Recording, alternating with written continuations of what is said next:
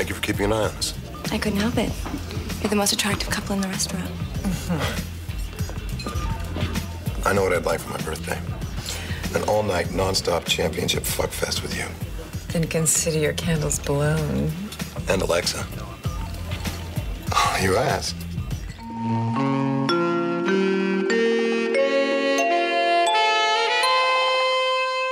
All right, everybody, welcome to the Mirandas. Gilly is chewing chips now, so if that's what you hear, she is munching on maybe tortilla chips or something crunchy. This is season 4, episode 17, a Vogue Idea, and it's a good one. Interesting that you think it's a good one. Do you feel differently? I feel a little differently. Maybe because of the haircut.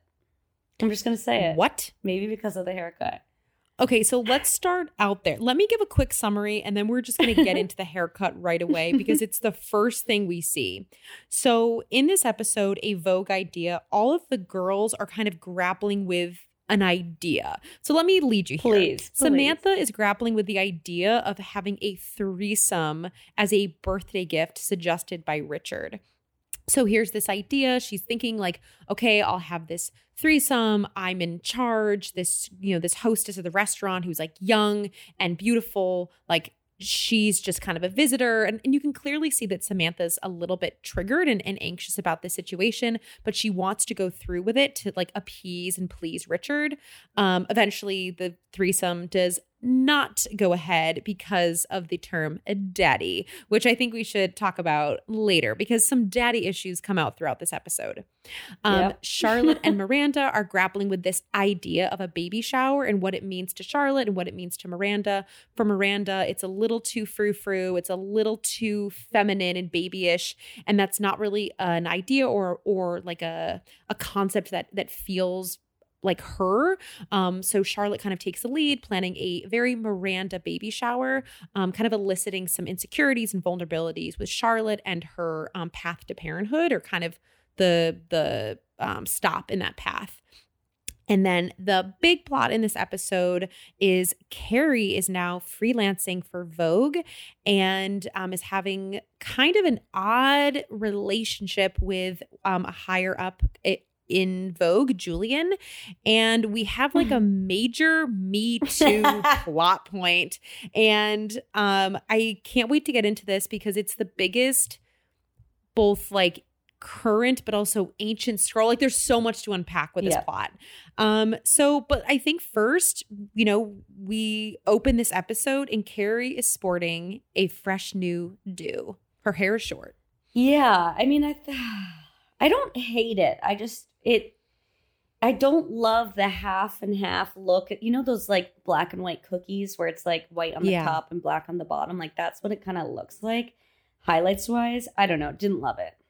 So the color is definitely off. I think the cut is great and it really suits her.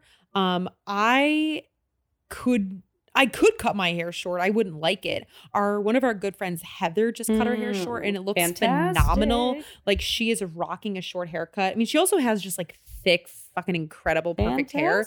So I feel like she could like just have a bob and she like a little like bowl cut and she would look good because she has great hair. Carrie has waves. And I feel like when you have curls, color can look really different than when it's straight. Yes. So what we're seeing is a lot of contrast between the blonde and the brunette. And I don't know. I watched a little snippet of the episode after and her hair does look better. Yes, me too.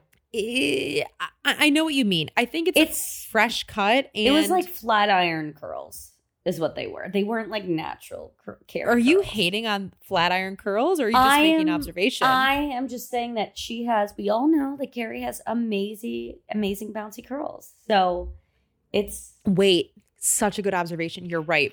Those were not her natural curls. Yeah, they're not like natty. Those were like, all right, we've got to figure out how to style this thing on your head. I am still such a fan. I feel like I'm like dating myself with like hairstyles. Like I don't think I've evolved. I don't think my hair has evolved. I'm looking at what Gen Z are doing. Oh my God. And I don't want to be stuck with a style that looks dated. But when we were like, because I was just recently in LA and I was like curling my hair with my goddamn Dyson, and I was doing like I was like, am I out of style? I like, love what's this it. style? I feel like all those Gen Z kids are doing 70s as well. Like there's like different groups of it. I think they're doing the it. I'm top. also seeing this new device. It's like that 3 clamp thing, and it kind of crimps your hair. It's kind of like 90s crimping. I've seen that one. I don't know. I think it only works for like certain types of hair. I don't know.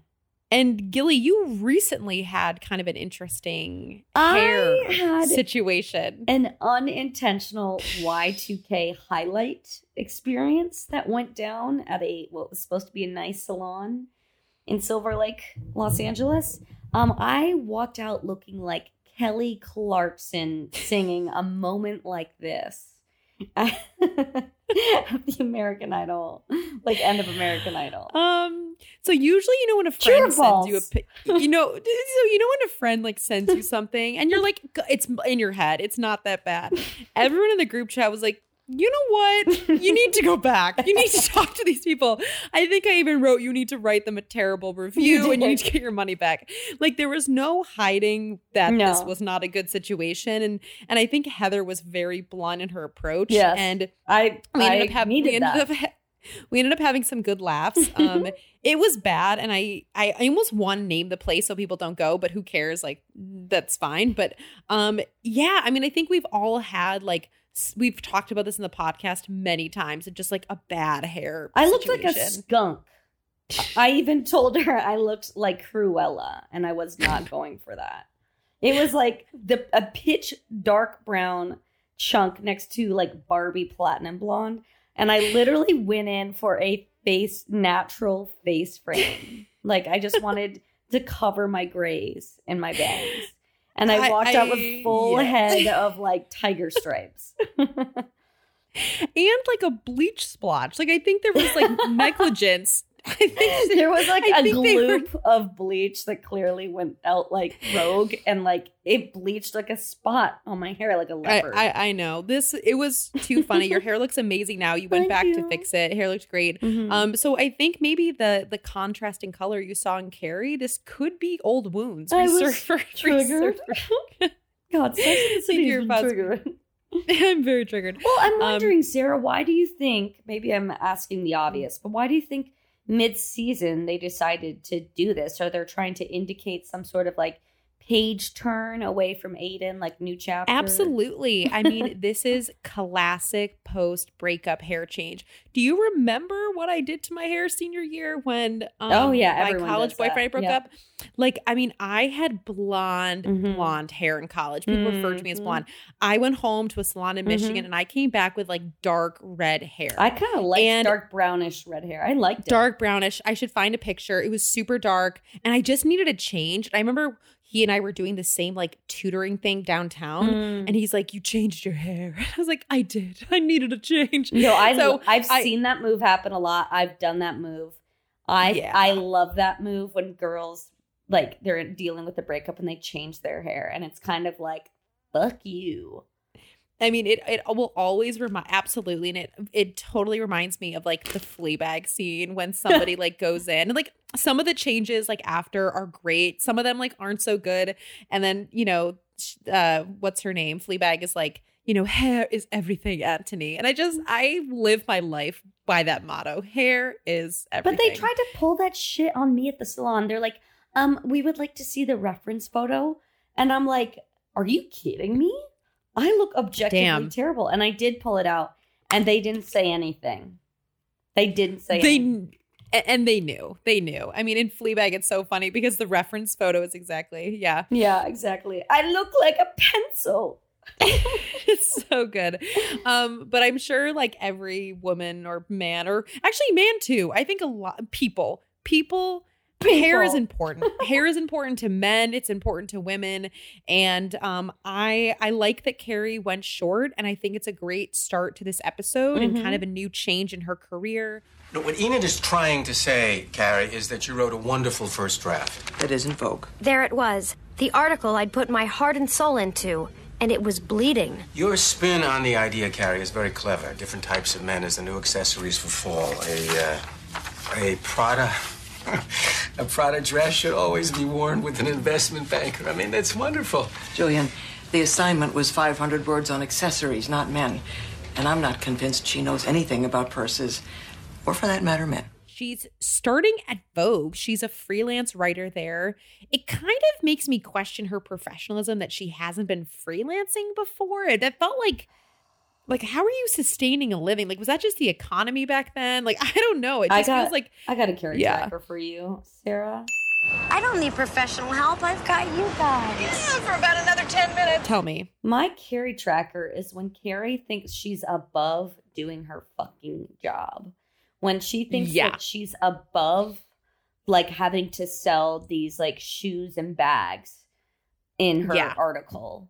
Like, I actually do think it was kind of playful that she wanted to compare, like, you know, different types of men as accessories for fall. I thought that was kind of funny. And I would totally love to read that. I think that, like, you know, the same way I like astrology, I would love to see, ooh, like, which man accessory am I? Like, is this Birkin bag, like, you know, this kind of guy? Like, I thought that was kind of funny, but, you know, she's kind of mocking it at brunch the next day. Oh, would you be interested in an XYZ? And I'm like, Carrie, is basically being asked to be a SpawnCon influencer of today. And I want to flag that for season 2 of And Just Like That. Like, I wonder what, you know, kind of things she'll be peddling to us. The reboot.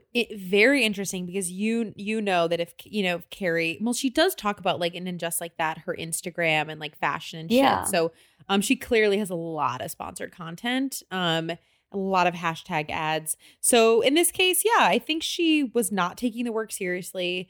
And I think I did relate to that feeling when someone's giving you feedback and, like, your automatic reaction is a little bit defensive where you're like, I'm not sure if I like what I'm hearing. But I thought what is that actress's name? Candace. Totally. No. I was thinking Candace, but it's not. I think it is Candace. I think Candace Berger. Candace Burr? Candace Burr something. Fuck, I can't remember. I think she's great in this role. Like, this is an awesome actress to bring in. Candace Bergen. Yeah, we were so close. Candace Bergen, who plays, like, kind of the tough editor. And it reminds me of this time because, you know, Carrie's paper is just, like, her article's, like, covered in red. Ancient scroll that they would, like, print it out and have it, like, edited that way. I mean, I feel like now everything's, like, in a shared document and people are, like, doing that. I mean, I'm not in editing, so I don't know. Yeah. But it reminds me of this time when I was in, like, 8th grade and my sister's, like, an amazing writer. And she ended up becoming a publicist. She was in that world, ends up becoming a doctor, whatever. And I gave her one of my, like, stories, my, like, little 8th grade story to, like, edit. And it came back, it was all red, like, changed the title, basically changed the plot. And I don't know. It was like a silly little memory that I had of, like, you have something and people just, like, completely tear it apart, which honestly, I think Carrie probably needed. Like, her writing is kind of bad. And I'm assuming for Vogue, it's probably not at the level in which they would want to publish. No way. But I would say, again, I would totally read that piece of hers, but I do want to get into one of the plot lines. Which one? I mean, we've got to get into it, and it has to be, I think we should first really discuss the Julian Carrie plot line because I think it's so relevant to society today and the Me Too movement. Yes. So we start off by having this character, Julian. He's an exec at, or just an editor or someone powerful at Vogue who's really, like, on Carrie's side. He's not somebody who's going to give her tough feedback. He's giving a lot of reassurance and coddling. And he has, like, a quote unquote an affectionate nickname for her, Cookie. And he's what good you cop. see...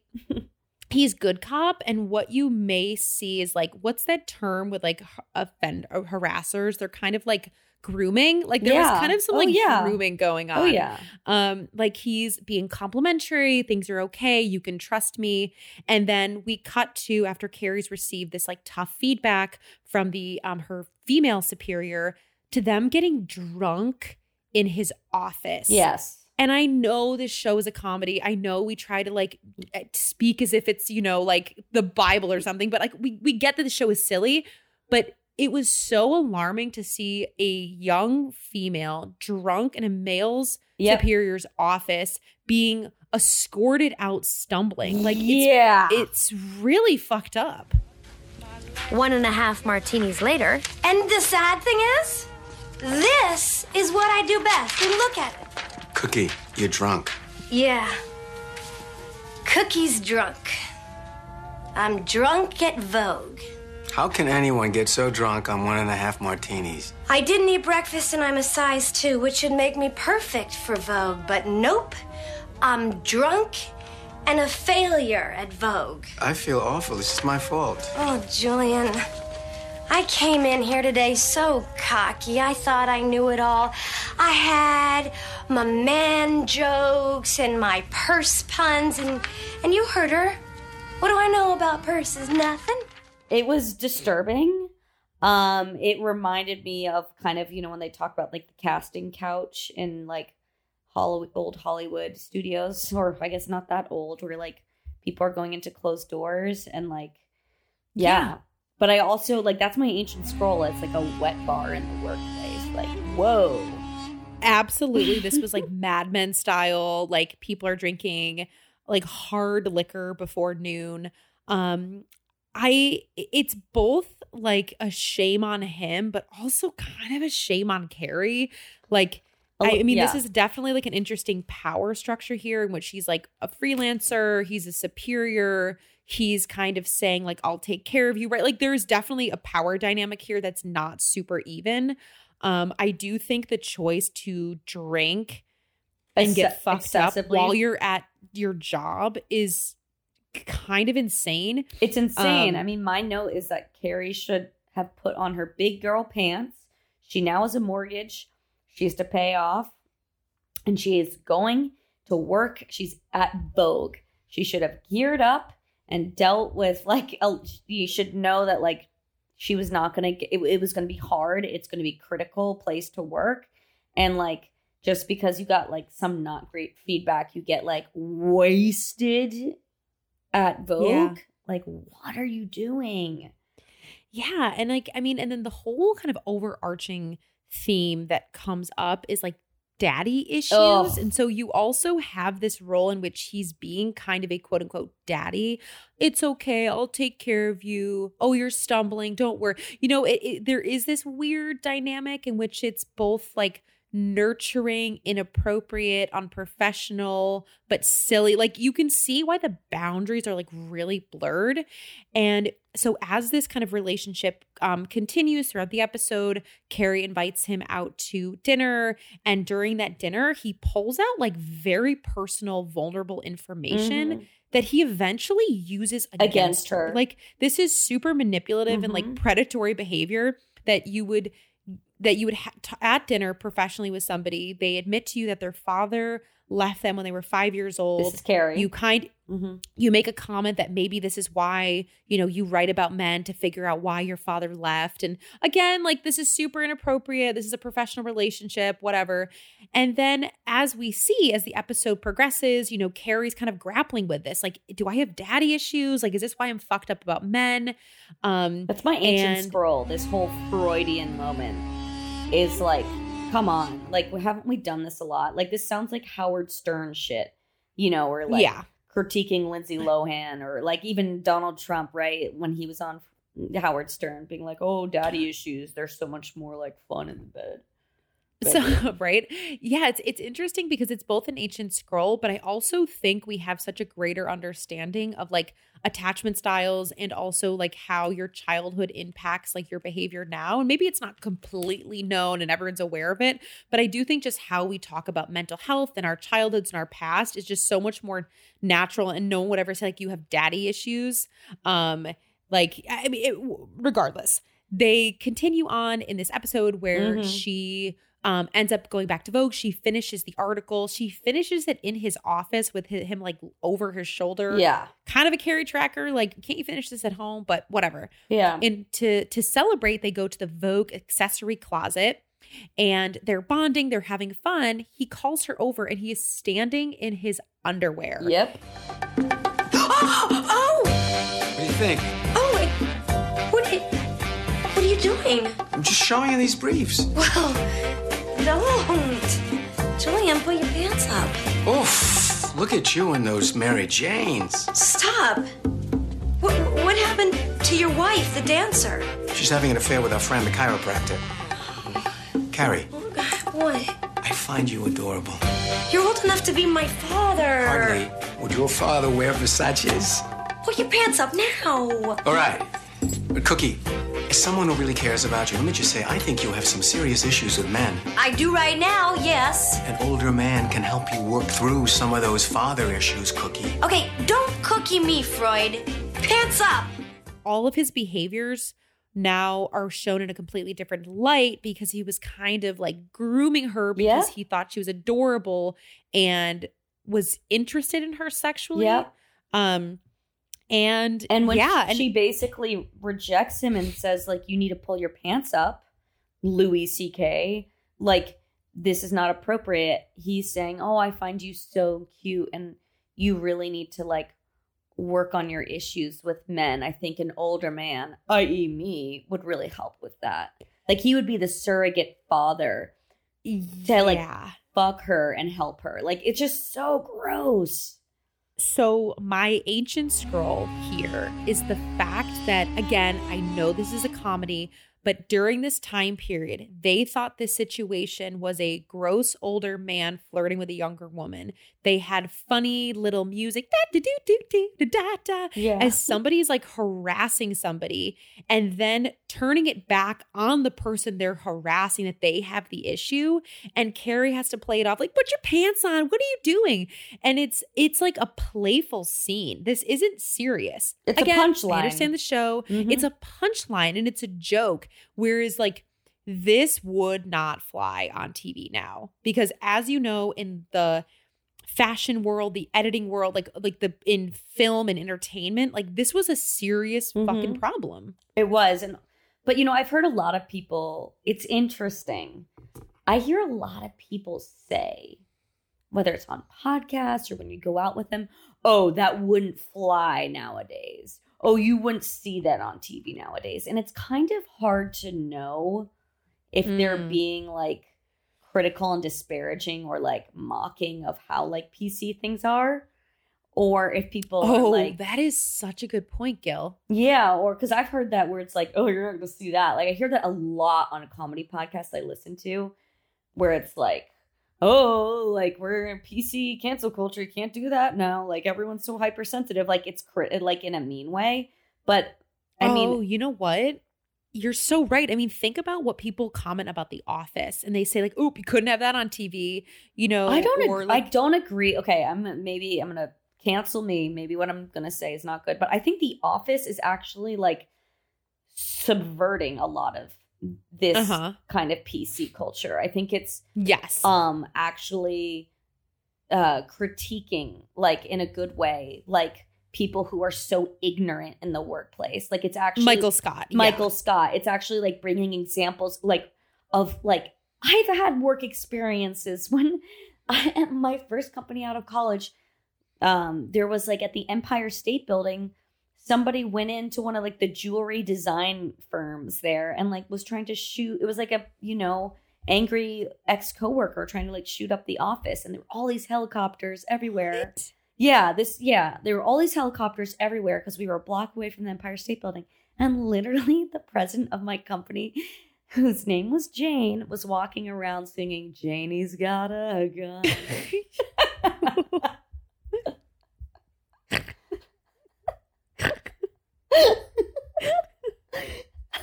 Okay, I'm sorry.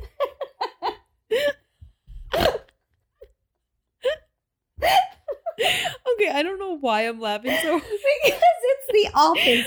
Is that not a Michael Scott line? Is that it's like him when he's like, "Show me your penis," you know? He's just like, exactly. Oh, is that not like God, something geez. Packer would say? Pac-Man. You're absolutely right. Like that is such Janie's got. And I was like, and that was pre Sandy Hook. Like Sandy Hook like happened like 2 months later. And like Jesus. Oh my God, Gilly. Okay. Sorry to go there, but it was just like I don't know. That's what I think of The Office. I think The Office is really smart. I think it's actually like... You're right. They're showing like, here's this ignorant person who says absurd things and we're going to laugh kind of at him. Because we all know that person. We also know that person. But I do think now, even so, I don't even think they want to put characters on TV that are like that. Like, I don't think, like, I don't even know if there are characters that are like trying to subvert. I mean, I feel like comedians try to do that, but I feel like a lot of shows are... I don't know if people are like, God, this sounds terrible, intellectual enough to like pick up on that kind of humor that stemmed from like Ricky Gervais, like more English, like dry humor. Like I think because I think people are just be offended. Yeah, it like came from like a more of like UK kind of shows where like it's much more dry, the humor. And like I remember even like hearing about when they had to adapt like The Office UK to Office US, like you have to make the character likable for a US audience. Whereas in a UK audience, like it's okay if the character's awful all the time. Like Michael Scott has, you know, quote unquote redeeming qualities sometimes. Whereas Ricky Gervais did not. Like maybe like a couple, but no. So I think like back to Sex and the City, you're right. Like this show was not like making a commentary on anything. This was a joke. This was a punchline. And we were saying we wouldn't see this on TV now. And I think that you're right. And I don't think that's a bad thing. I think that if we did see it now, it would be much more like the girls at brunch talking about how offensive that was, right? As opposed to, let's shoot to the baby shower scene, you know? Like, let's forget about it. Let's just put that away and pretend it didn't happen, which is, you know, really indicative of rape culture. I don't know. So, and I think anyway, we've mentioned Sandy Hook and rape. Let's talk about a threesome now, okay? So I think with the Samantha Richard plotline, it's kind of funny. It is funny. We have Samantha's at dinner. She's trying to figure out like what Richard wants for his birthday. He has everything. She's like, it's not what you need. It's what you like want. Let's have fun. And he suggests a threesome with Alexa, the like beautiful, hot 21-year-old hostess who is like very sexual. Like you can tell she's putting a lot of sexual vibes out there. Anything for him. You're the most attractive couple in the room. Yeah. Like she's earning that tip. Like, my God. And they end up going through with it. And I'm very curious if your boyfriend asked you to have a threesome for his birthday, would you say yes?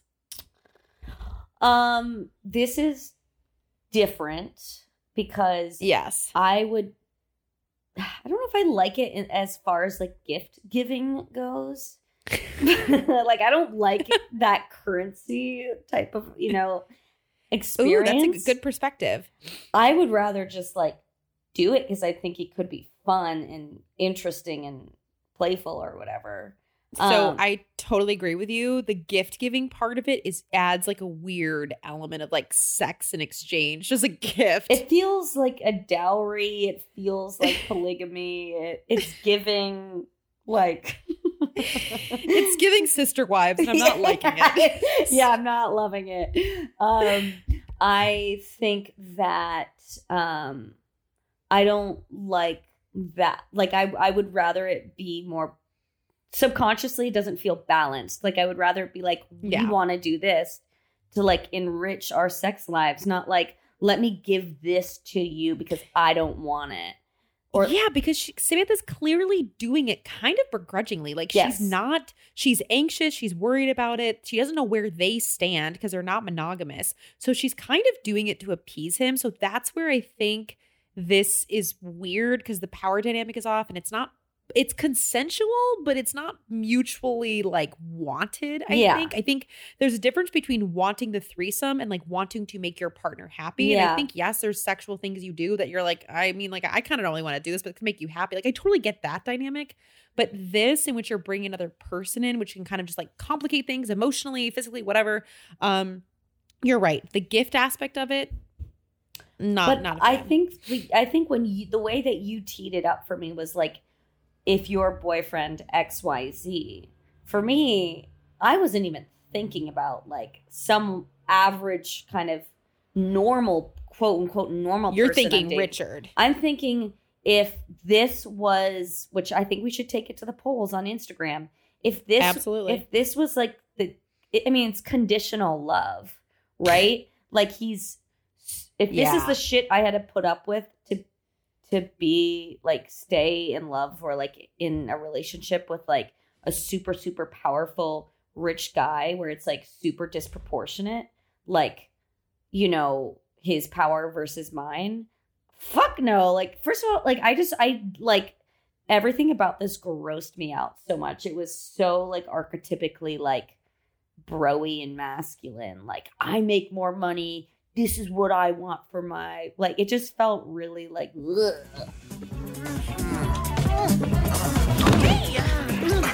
Easy, Sam. There's more than enough of me to go around. Tell her, Daddy. The one thing Richard didn't want for his birthday was to feel older. Get rid of her. Hey!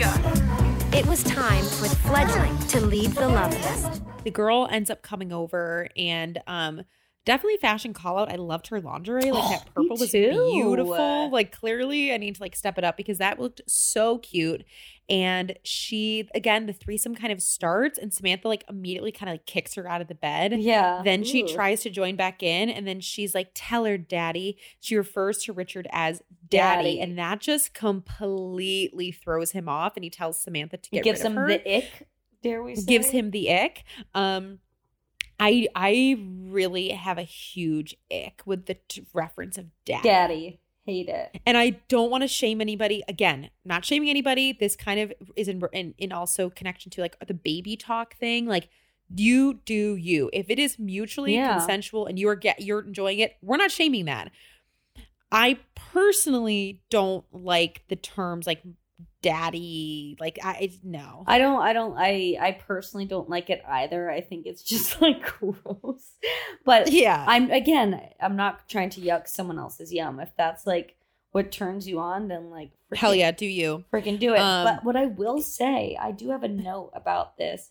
This is kind of in the same vein of like what we saw with Carrie and like the Julian guy. It was like this weird punchline. I didn't like that there was this punchline in which they've brought this super young girl over to his luxury apartment, loft, whatever, for this like sexual experience.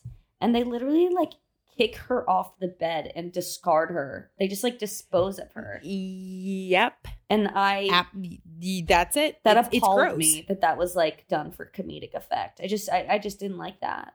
It was there was such a imbalance in power and status. The fact that they're both older, they both have money, they're both like, you know, high professionally. And this girl is a hostess at a restaurant. Yep. She's 21. 21. She's 21 and she's agreed to this like sexual situation. Who knows? I mean, yes, maybe consensual, maybe feels like whatever. And she's physically kicked out of the bed. Yep. And I think we're supposed to feel like joyous. I think we're supposed to be rooting Richard on for actually liking an older woman. I think that's what it is. And you know, I think we're supposed to feel, well, this Alexa character has all the power because she's young, beautiful, and thin, right? Like she's the fountain of youth. I thought it was like, ugh. And this was another moment. It was another like gross situation. And you're so right. The fact that he says, get rid of her. Yeah. Like this is a young woman who you have asked to come to your home. She would just give him a blowjob. Like, where is her pleasure in all of this? It's so weird. And again,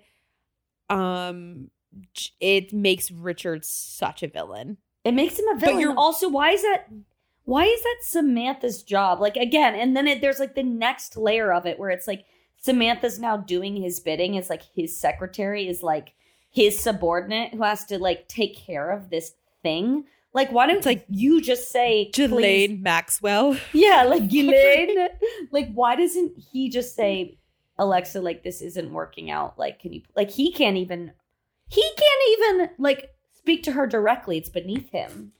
And the fact is, you and I Samantha, are on a fucking roll right now. We are on. I know. And Samantha takes this as a compliment because it's the fucking pick me culture in which I don't care how you treat other women and as long as you pick me. And the fact of the matter is, like, I overlooked so much shitty male behavior because I wanted to be picked. Chosen. So it didn't matter that you cheated on girlfriends, that you weren't that nice to me here, or they're this. But oh my God, at the end of the day, you like drunkenly text me, want to hook up with me. Oh my God, thank you so much. Right. And it's this like weird mentality in which it's like, as long as you pick me, anything you do is fine. And I think it's like hyper competitiveness amongst women. It kind of pits women against each other. And then for Samantha to then have, you know, be intimate with Richard afterwards, right? And Richard says like, how about it's just us? And then she's so flattered and pleased. And I think it's just like she just wants to be like wanted and is so desperate to get that from somebody who's really not deserving. Yeah, and I think this kind of goes back to my gripe with like self-help books that are pretty much just for women. Like, he's just not that into you, and other kinds of like, you know, even like Instagrams that are like telling women what to do and like, this is the box theory, girls, listen up. Like, I think a lot of this has to do with like, you know, waiting around for someone to choose you rather than like, why can't I like have like self-respect and make my own choices and do things that I'm comfortable with, that I actually want to do, and be an active participant in my own happiness and well-being. Yeah. So I can make a choice about, is this person right for me? But yeah, it's interesting. And, you know, as we see in next week's finale, their relationship, I mean, I think Samantha kind of puts she's kind of over it after what happens in the next episode. Yeah. So yeah, I mean, I don't know. We could talk about this one for a while. We could. There's a lot to unpack. But I do, while we're on this kind of Freudian daddy theme, which I like loathe. I mean, the episode I find dates itself. I'm not like some sort of well-versed psychologist, but it seems like, having done therapy for a long time, a lot of therapists kind of like snicker at like, you know, people who are like Freud purists, you know? And I was going to ask you the question that Carrie asked, which is, some say a daughter's relationship with her father is the model of all subsequent relationships with men. Is that pop psychology? My answer is yes. I couldn't help but wonder, there's our chime, how much does a father figure? So I wanted... I mean, based on your tone, I feel like my answer has to go one way. I'm like, sorry. Totally. It's that's so unfair. It's so stupid. I think that's a little bit of leading the witness, my lady. Fine. I'll here's remove the deal. The tone. What do you think? I think that we overestimate and also underestimate the impact our childhoods and who raised us have on current relationships. So I think sometimes we feel like everything's out of our hands, whatever happened in childhood, like I'm kind of a victim of my whatever circumstance. And then I think we sometimes don't take into consideration where our behaviors stem from. So I mean, I know you said that this kind of episode dates itself, but I also think the things I see on like Instagram or TikTok, so many people are talking about like mother wounds or father wounds or all of this kind of like work that people like want to go back and investigate a childhood. So I do think there's something here. Yes, I agree. I'm not going to say it's fully pop psychology. I think in any therapeutic setting, they're going to ask you about your relationship with your parents. They will. Because there's such foundational relationships that you have. It's like relationships you have with siblings, with your parents. I feel like it's pretty like kind of heteronormative, right? To be like, oh, this is how you deal with men is a reflection of how you deal with your, your father again. So I feel like it's definitely outdated and it's super underdeveloped. It's presuming that you only date men or you only date binary people as well. Yeah, right. But so I think the relationships you have with your parents have a profound impact on other relationships in your life, not even just romantic, the relationships you have with yourself. I really do think there's a connection that's worth exploring, but I think it's a cop out to look at Carrie's issues as solely based on her father leaving. Yeah, and I guess what I don't fully like is that, like, what you're talking about is about parents impacting you and about childhood. Like, I find that the question Carrie's asking, which is like kind of rooted in Freud, is that it's like the father figure. And it's for women specifically. Yeah. And I think this is where, there used to be this like old theory about autism, that it came from like distant cold mothers. And what was it called? The refrigerator mother or something like that. There's like outdated terms in which like it's like penis a lot envy. of, right. Like you're right. Like, again, like the field of psychology has both like evolved so much, but is also kind of rooted in like old beliefs. Yeah. So I think you're right to call it an ancient scroll because it's super Freudian. And even Carrie has like this awesome Freud call out at the end. I think, what is it that she says? Don't cookie me, Freud. Pull your pants up. Yeah, that one's good. So even Carrie calls out like the Freudian-esque, aspect to his comment. But so I don't know. I'm kind of torn on this. Like, I think if, Carrie at 5, she's raised by a single mom and her father walks out, that's got to have an impact, man. 100%. Like that has to have an impact. So is it Freudian for Carrie? Yes. Yeah, for Carrie. Yeah, for everyone else, I don't know. Yeah, Carrie. I mean, Carrie also is just. I would love to see that woman in therapy. But she's got a lot to unpack. But Miranda, actually, my Miranda sarcasm. It feels good to be sarcastic. Is when she's like, well, my dad, was there every day at 7 p.m. for dinner time, and I still don't understand men. Like, I loved that. Exactly. So I think that kind of brings it back to saying, like, I think just relationships in general are really complicated. And even people who had like the healthiest childhood and like really amazing like parent models like still have issues in relationships. So definitely worth examining, but it's not the full reason for any issues that you're having. Miranda's like, my dad was there at 7 p.m. every day, and I don't know why I'm dating Che.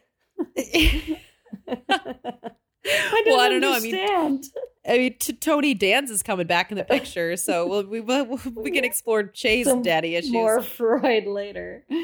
I cannot wait to see Tony Danza on the end, just like that.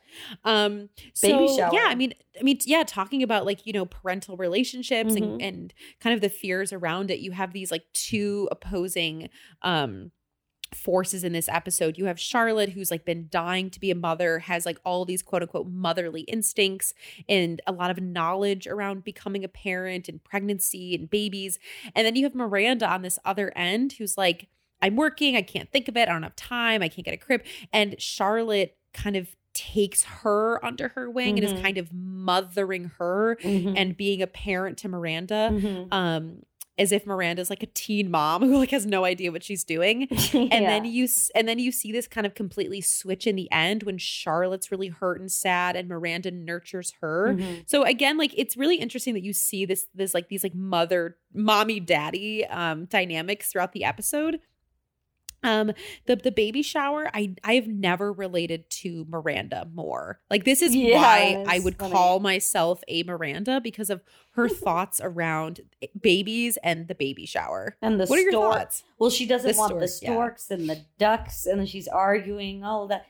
Charlotte was like, that wasn't a stork, that was a duck. And like, I think I agree on some level. I can get like, just at like work, just different places I've worked, they've tried to do some of the like weird like diaper games like that just kind of gross me out, like where they get like faux diapers and you're supposed to like, I don't know, they're just used as like props in the game. Or I find some of it just kind of like really is just free birth control, those activities at baby showers. Absolutely. You're like, you know what? I'm good. And this is coming from me, who I'm like the ultimate like party planning committee bitch. Like I love activities at parties. I love theme parties.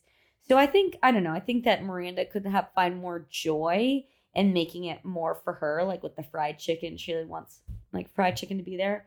But at the same time, yeah, a lot of it kind of like grosses. I don't know, just kind of like it. Bleh.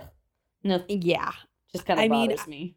I helped plan my sister's baby shower, and we rented out part of a restaurant. We like did some games, like obviously because people are there and you kind of want interaction, but a lot of it was like trivia based on like Catherine and Ollie. So it ended up kind of just like being about Catherine and not necessarily like the baby. There were obviously gifts and it was like really cute, and I've been to some great baby, like I went to a baby shower this past summer. And like, it was so lovely. It was lovely, nice. But it wasn't chuggy. And a lot of these baby showers are chuggy. Like it's so corny. And you're right. Like some of this stuff, like having to like put a diaper on and run around or like, you know, put a balloon in your butt. It's just kind of like, I feel like I'm past that point. I'm 33. I can't do this shit. At least Charlotte's like baby shower like wasn't nearly as bad as like a gender reveal party. Oh my God. Have you ever been to one of those? I sure have. You have? I sure have. It was in the park and they found out the gender by throwing a baseball and hitting the baseball. I mean, it was super. It was blue. Which I couldn't tell if the person was excited or not. You know, there's always that moment where you're like, woo. Well, everyone's cheering and like, but it's always sad when you see those videos and like you can tell the person's like visibly upset. Like they already have like 4 boys. They've clearly been like fucking to get a girl, and then the boy comes again. They're like, no. That's what I don't understand is if you have any inclination that you might be disappointed of which way it will sway, don't throw the gender reveal party. And don't film it. Like I think the big part is also like maybe have the party, but maybe like don't film the reaction. Like, I don't know. I mean, then again, I have never been pregnant. I don't have kids. I'm not like, it feels like so easy to sit here and like judge other people when I've not been in experience. But like, I'm also not somebody who like has a lot of celebrations. Like I barely celebrate my birthday. I'm at this point borderline a Jehovah's Witness. Like I just don't celebrate things. And so I also like don't want to shit on other people who are just trying to like find a little bit of joy in this like dark, miserable world. I just want to like, God, like open a fucking cake and see if it's pink or blue. Like I don't want to like rain on that parade, but I just think it's corny. I really do. I don't know, Gilly.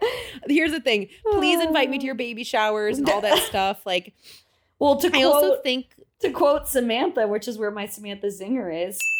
I'm a trisexual. I'll try anything once. Miranda's like, well, who am I going to invite? And Samantha goes, all the bitches who invited you to theirs. Right. And like, that's a great zinger. But I think, and I talk with Grace about this a lot, and I think I mentioned this to you, but, you know, I think for women, it feels like you can have people celebrate your birthday, your wedding, or your baby. And like, I'm not really big on birthday celebrations. I'm not really big on like wedding stuff. I don't know if I want a kid. So it feels like, what celebration am I going to have? I know. And like my pap remember smear came back normal, right?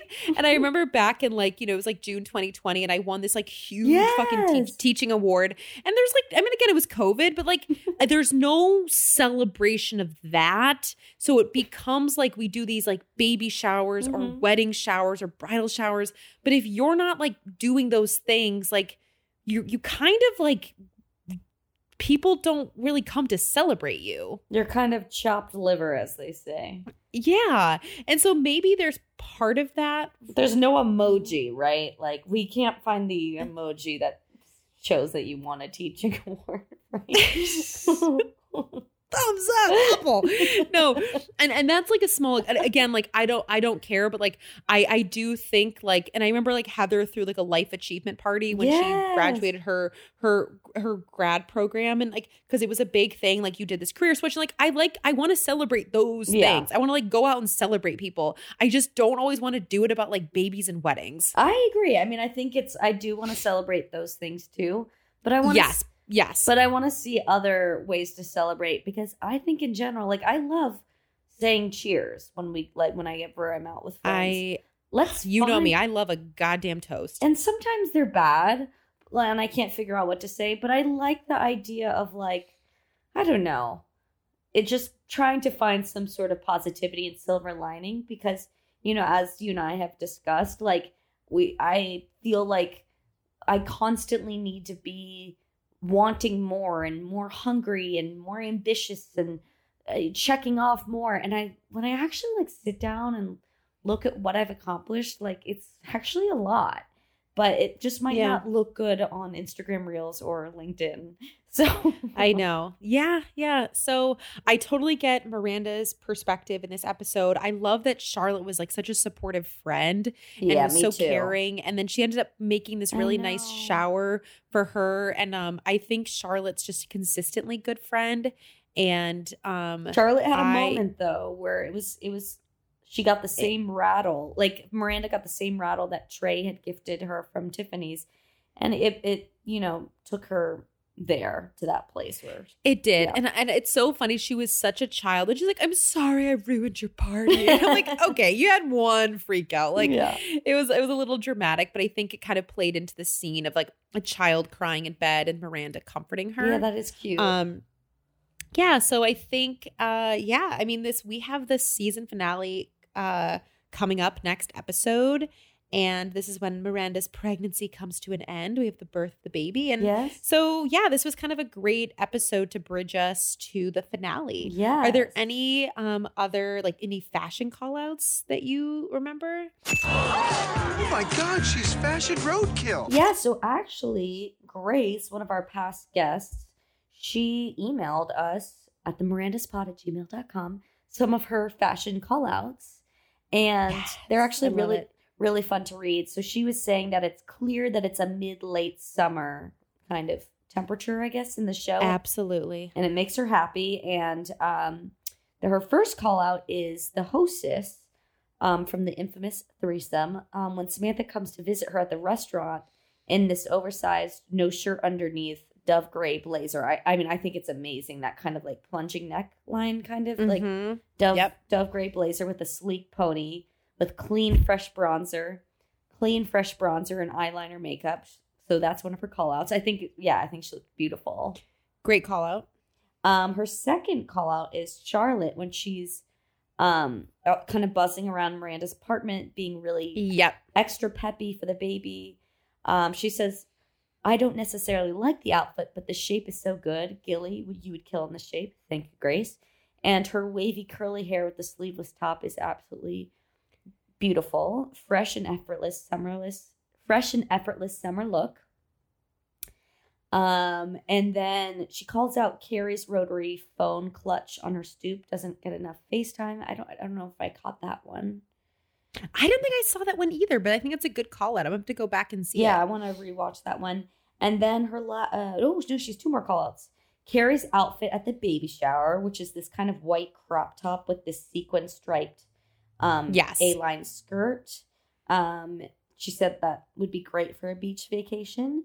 And her final one is Samantha's outfit during the threesome, specifically when she drops her straps to copy the 21-year-old and ends up with this black strapless bra and glittery black skirt look.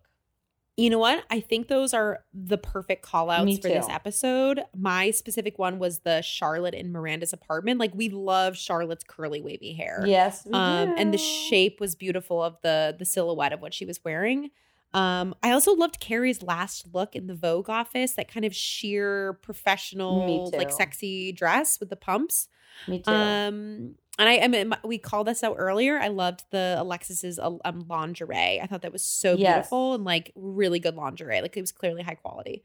I am calling out those Mary Jane Manila Blahniks. They're just so freaking cute. I love a Mary Jane. I just think that they're really like girly but sexy. You know, maybe kinky. I don't know. But I also am calling out a very random fashion call out. It might not even be fashion. But I loved Julian's glass martini shaker. I don't know. It made me want one. I totally missed that. You got to find a picture and I'll put it on the gram because I feel like that's a beautiful, like artistic piece to have. Like clear glass and then the top of the shaker is metal. I liked that kind of contrast of materials. Gilly, I cannot believe we're season 4 and I'd have to make a new chime. Oh, what is it? An interior design chime. There's so much good design in this show. And I loved Julian's office. Me too. I thought his office was great. And I think like even looking at Richard's apartment, like how they set up like super modern. I think we need to call out some more of like the set design and design that we're seeing. Yes, I think we should do a set design call out. It's funny because just to kind of go on a tangent, Sarah was just in LA visiting with some other friends. It was raining, maybe even snowing and hailing the whole time. So my seasonal depression is still here. It did not go away. It might have been worsened. But what I was going to say is we did a rewatch of the OC, and I consequently been binging it. It is so. I thought it was going to be difficult to watch. It is so binge worthy. I have been watching it every night. I'm like, I think on episode 10 right now since you guys have left. It is so good. Okay. I have been wanting to watch it and I feel like it was so enjoyable watching it with like, I need like girlfriends to watch it with. Like Dakota could potentially get into it, but he's so into maths. We like can't get away from Married at First Sight. I'm gonna put it back on because I think I was getting ready when it was the cotillion episode, and I just need to rewatch that one. You need to rewatch. I recommend to everyone who ever watched the OC, go back, revisit it. But what I'm laughing at is that like the production design on the OC is like it's questionable. It's like, first of all, they're using like studio lighting, like stage lighting for like scenes that are supposed to look like they're outside, but they're clearly shot inside. But then they are shooting scenes that are like at the beach or real exterior shots. So it's just like this mismatched lighting. And then they always like in the kitchen table of the Coen's house, they always have like all these things like kind of tossed about on the kitchen island. So they all ordered Chinese food. And now all these like little Chinese food boxes on Thanksgiving Day are all kind of perfectly tossed about. It just looks so like dork. I know, it just looks so fake. Like, it's funny. So, yeah. And it's funny. I remember when we were in San Francisco once and I smoked a little bit too much and I was watching Sex and the City and I was like, this looks like a British like drama. Like I could not get, like for some reason, like I saw past the show and it became a set. Yeah. And when I rewatching the OC, it's such a set at times. And like, like when I was such an impressionable like 8th grader watching this and it was so real. Yeah, and I was like, I want to be on the OC. I want to live here, one of these people. And now it's funny watching it as a show. I will say, this is the last thing I'll say before we wrap up. We need to invent a term. It might exist already on like Urban Dictionary, but the term that I want to invent is that feeling of when you watch a show and you're so immersed in it that you want to be like in the show. Like pretty much the entire time I watched Lost. Like Lost. I had that feeling when I watched Gilmore Girls, The Office, The OC, which is like, I've just been thinking, you know what? Like I really want to go to Huntington Beach or Newport Beach and just like stay down there. Oh my God. Like White Lotus. I was like, let me get there now to Italy. But I when I was younger, I felt that very intensely about shows. And I think so it's very youthful. Yes. It's wanting. You're right. Like I don't know if there's a word for it, but I'm gonna look it up. Even anyone The can come Office, up with a great word. They have a terrible, boring life in The Office, but I still like want to be an employee there that's like hanging out with everybody. you know, it's like yeah. It's like this weird kind. It's kind of a surreal kind of feeling. I felt that way as a 4th grader reading Harry Potter, like wanting to be a wizard and wanting to live in Hogwarts and like be part of that world. Yeah. Yeah. We gotta come up with a We term. let's think about that. All right. So what are you gonna rate this episode? I had a religious experience at Manolo Blahnik. You want to do it at the same time? Yep. 3, 2, 1, 4. Hey! Yeah, on the same Clap page. it out. I wrote it down so I was not influenced. Clap it out. I think it's oh, sorry. Clap it out, bitch. I love that. The Office. I'm gonna start saying that to people. Oh, fuck, you're right. The Office. I think it's I think that's what it is. Entourage. I think this is a solid 4, and talking about it was great. There's a lot to unpack, and yeah, I thought it was a solid 4. Solid 4. Yeah. So yeah, as I mentioned earlier, next week season 4 finale. I think it's like I Love New York or some New York reference, something. I don't know. It started to play after the episode ended, and I was really excited to watch it. Yep. Super and then excited to watch before it. we know it, you know, we're going to be on season 5, but then we'll also be covering in Just Like That season 2. And Sarah and I have decided that we're going to be coming back every week when every episode comes out. So absolutely, every week you will hear us tearing and Just Like That apart. So please stay tuned. All right. Well, that's it for this week, and we will see you guys soon. See you next week, our little storks. Bye, storks. Bye.